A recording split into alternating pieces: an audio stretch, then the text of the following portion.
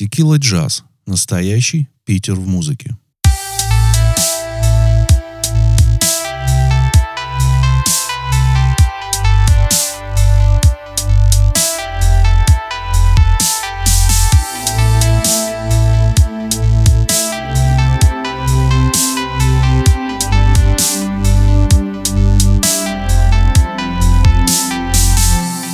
Самой питерской группой для меня остается Текила Джаз. В момент своего появления в 90-е годы, преимущественно в текстах, она вобрала в себя такие направления, как постмодернизм, концептуализм, а также контркультуру, сохраненную еще с панк-коллектива «Объект насмешек». Эти стили не помогут искать питерскость в так называемом двойном дне, который отличается у многих ленинградских коллективов от групп из Москвы и Свердловска. Сначала разберемся, что такое двойное дно, как зародилось и в чем его отличие по географиям страны, а также по времени. Двойное дно, термин этот ввожу я, это набор приемов, используемых по большинству в стихах, таких как юмор, аллегории, обороты, сравнения, которые формируют строки, некую концепцию или просто историю с неким подтекстом, вторым дном. Это все присутствует у многих советских и несоветских групп. И, конечно, различается по местности. Если брать советский период рока, то понятно, что они были наследниками тех бардов и поэтов, говорящих на эзоповом языке. В Питере для меня тексты были не такие прямые в посыле, как в Москве, без пафосности и с тонким юмором. Если «Машина времени» пела про то, как горит свеча, про вагонные споры, про чувака, что все спалил дотла, с ними же группа «Воскресенье» ищет новую беду, а Гарик Сукачев что-то пел про бродягу, то Питер всему этому отвечал милой песней про алюминиевые огурцы, смысл которой то ли в отправке в колхоз, то ли про шипы на косухе. Если взять поэзию БГ, то можно еще долго перечислять. Свердловский же рок по-уральски суров и, на мой взгляд, по-своему готичен. Тонкость и юмор питерского рока уже в 90-е продолжили сначала Наутилус и Сплин, Крылья и коллекционер оружия соответственно. А потом Целлулоид, Текила Джаз. И пускай андеграундной туда группой Ленинград.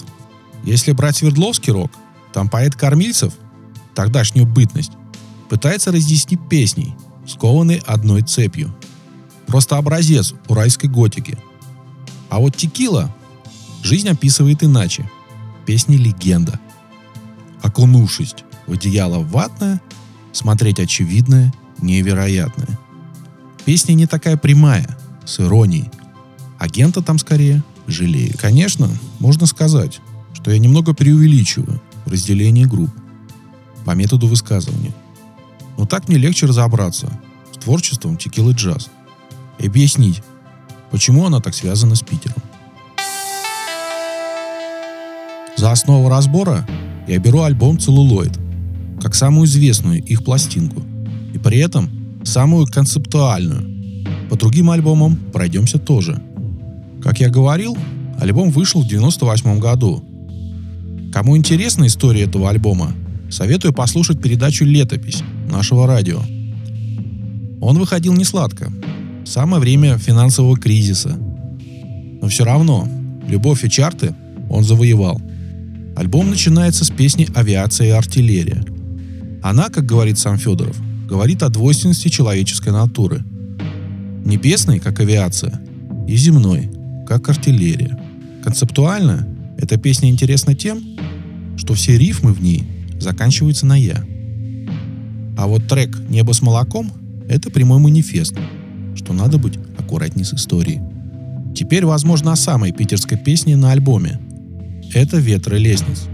Там рассказывается о элементарном бытовом пьянстве с последующим задаванием вопросов. Зачем все это делается? Главный герой, гремя ступенями, рассекает по знаменитым питерским лестницам с огромными пролетами, понимая бессмысленность происходящего. Если автор рефлексирует по этой проблеме, то уже тогда появившаяся группа «Ленинград» позже поставит в этом вопросе жирную точку. Песней в Питере пить. Конечно, алкоголь, как саморазрушитель, в итоге был отброшен и теми, и теми. И питийная культура из кухонь в коммуналках переместилась в бары. Опять же, текиловцы видят это дело как бесконечное вдыхание ветра по дороге до двери. Шнур же преподнес это как некий туристический маршрут. Бар-серфинг поддержали его оппоненты в песне «Наливая», воспевая культовые тогда Грибоедов, где, кстати, Ленинград и родился, и Фиш-фабрик, он же Фишечка. А вот в композиции «Кроме звезд» «Северная питерская душа» рассказывает о темных южных ночах на Казантипе. Понятное дело, что темные теплые ночи в северной столице можно встретить только в жарком августе, который бывает редко. Обычно они холодные с туманом. Упоминавшаяся песня «Легенда» говорит в иронической форме о том, что агенту надо быть бедным, злобным, голодным, чтобы раствориться в толпе. Интересен последний куплет, заявляющий, что недоработка на работе до 17 грозит расстрелом или 15-летним заточением. Если тут что-то антисоветское, не знаю. Но это очень тонко и не так прямо, как, например, у Талькова. Или аллегорично пафосно, как у Нау. Нельзя не заметить, что у дружественной группы «Спорт» тоже есть песня про агента, а именно Бонда. Гитарист ее играл в «Текиле» 6 лет. Косвенная питерская повестка появляется и в песне «Зимнее солнце». Причем тут я буду говорить от себя. Заканчивая школу, слышал как раз разговоры о том, что в Ленинграде может быть Олимпиада. Мало кто шарил в этом, что город должен участвовать в конкурсе. Но многие надеялись, может, на 300-летие будет. Следующая композиция «Улитка» пелевинская, не скрывает Федоров. При этом это набор образов. Она, как и песня «Ночью в эфире», говорит о литературоцентричности группы, что в Питере можно сравнить с обыденностью. Пелевин является писателем эпохи 90-х и нулевых. Потом его сменит Сорокин. Прямой конкуренции у них нет. Они на разных полянах играют, даже по тиражам и актуальности. Пелевин берет большую аудиторию сейчас, но никуда не убрать присказку, что раньше мы жили по Пелевину, теперь по Сорокину. Уже в последующих альбомах питерского следа меньше. В песне «Смыты дождями» собеседника автор сравнивает со следом янтарной комнаты. В треке «Водка мандарины» с ветром в голове предлагается погулять вдоль Невы. Это что касается альбома «Выше осени», который, по мне, очень сентиментальный. Альбом «150 миллиардов шагов» встречает нас как раз ленинградской, сбитой песней, так же, как я. Это неплохое описание погоды. Например, вместо солнца там 1000 фар. Или «Дожди в Ленинграде» сказала нам радио. А также «Осенним небом довольно, вполне. Все это странно, но только не мне». Настроение дикой питерской стороны она передает. В песне «Тени» есть небольшое указание на белую ночь. Ночь тогда была в белом. Это очень красиво, если, конечно, об этом. А вот стих «Там, где мост, а за мостом твой дом». Это, конечно, может быть все, что угодно. Но в песне «30 лет тишины» для меня это мосты Петербурга. Уже говорил, что «Выше осени», да и упомянутые 150 миллиардов шагов — это альбомы очень сентиментальные и личные.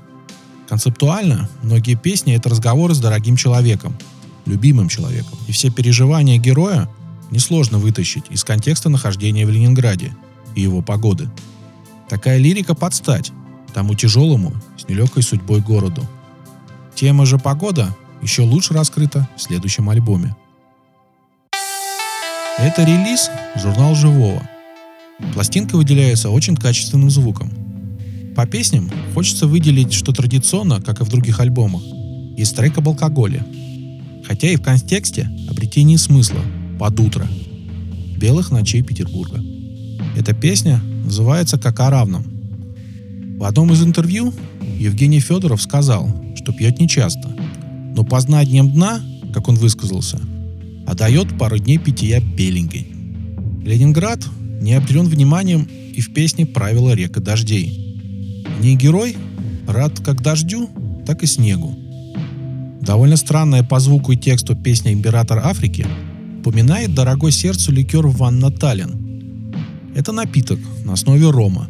Мне, как петербуржцу, забыть сложно, как рижский бальзам, например. Это культурная связь северной столицы с соседними прибалтийскими странами. Трек «Воздушный шар» указывает на ДК Ленсовета. Героя туда заносят велосипедом, что может быть и правда. Но, как говорил сам вокалист, он живет рядом с ним. А вот в соседнем же здании, которое, возможно, относится к ДК, находится легендарная студия «Добролет». На ней пластинка и писалась с помощью Аликринского. «Вот и берег, хрустальная Нева, без истерик покидаю острова». Поется в песне «Понедельник», который для героя так и не начался и не стал тяжелым. Вообще в альбоме много описания природы, и особенно погоды, ветра и неба. Альбом для Питера довольно воздушный.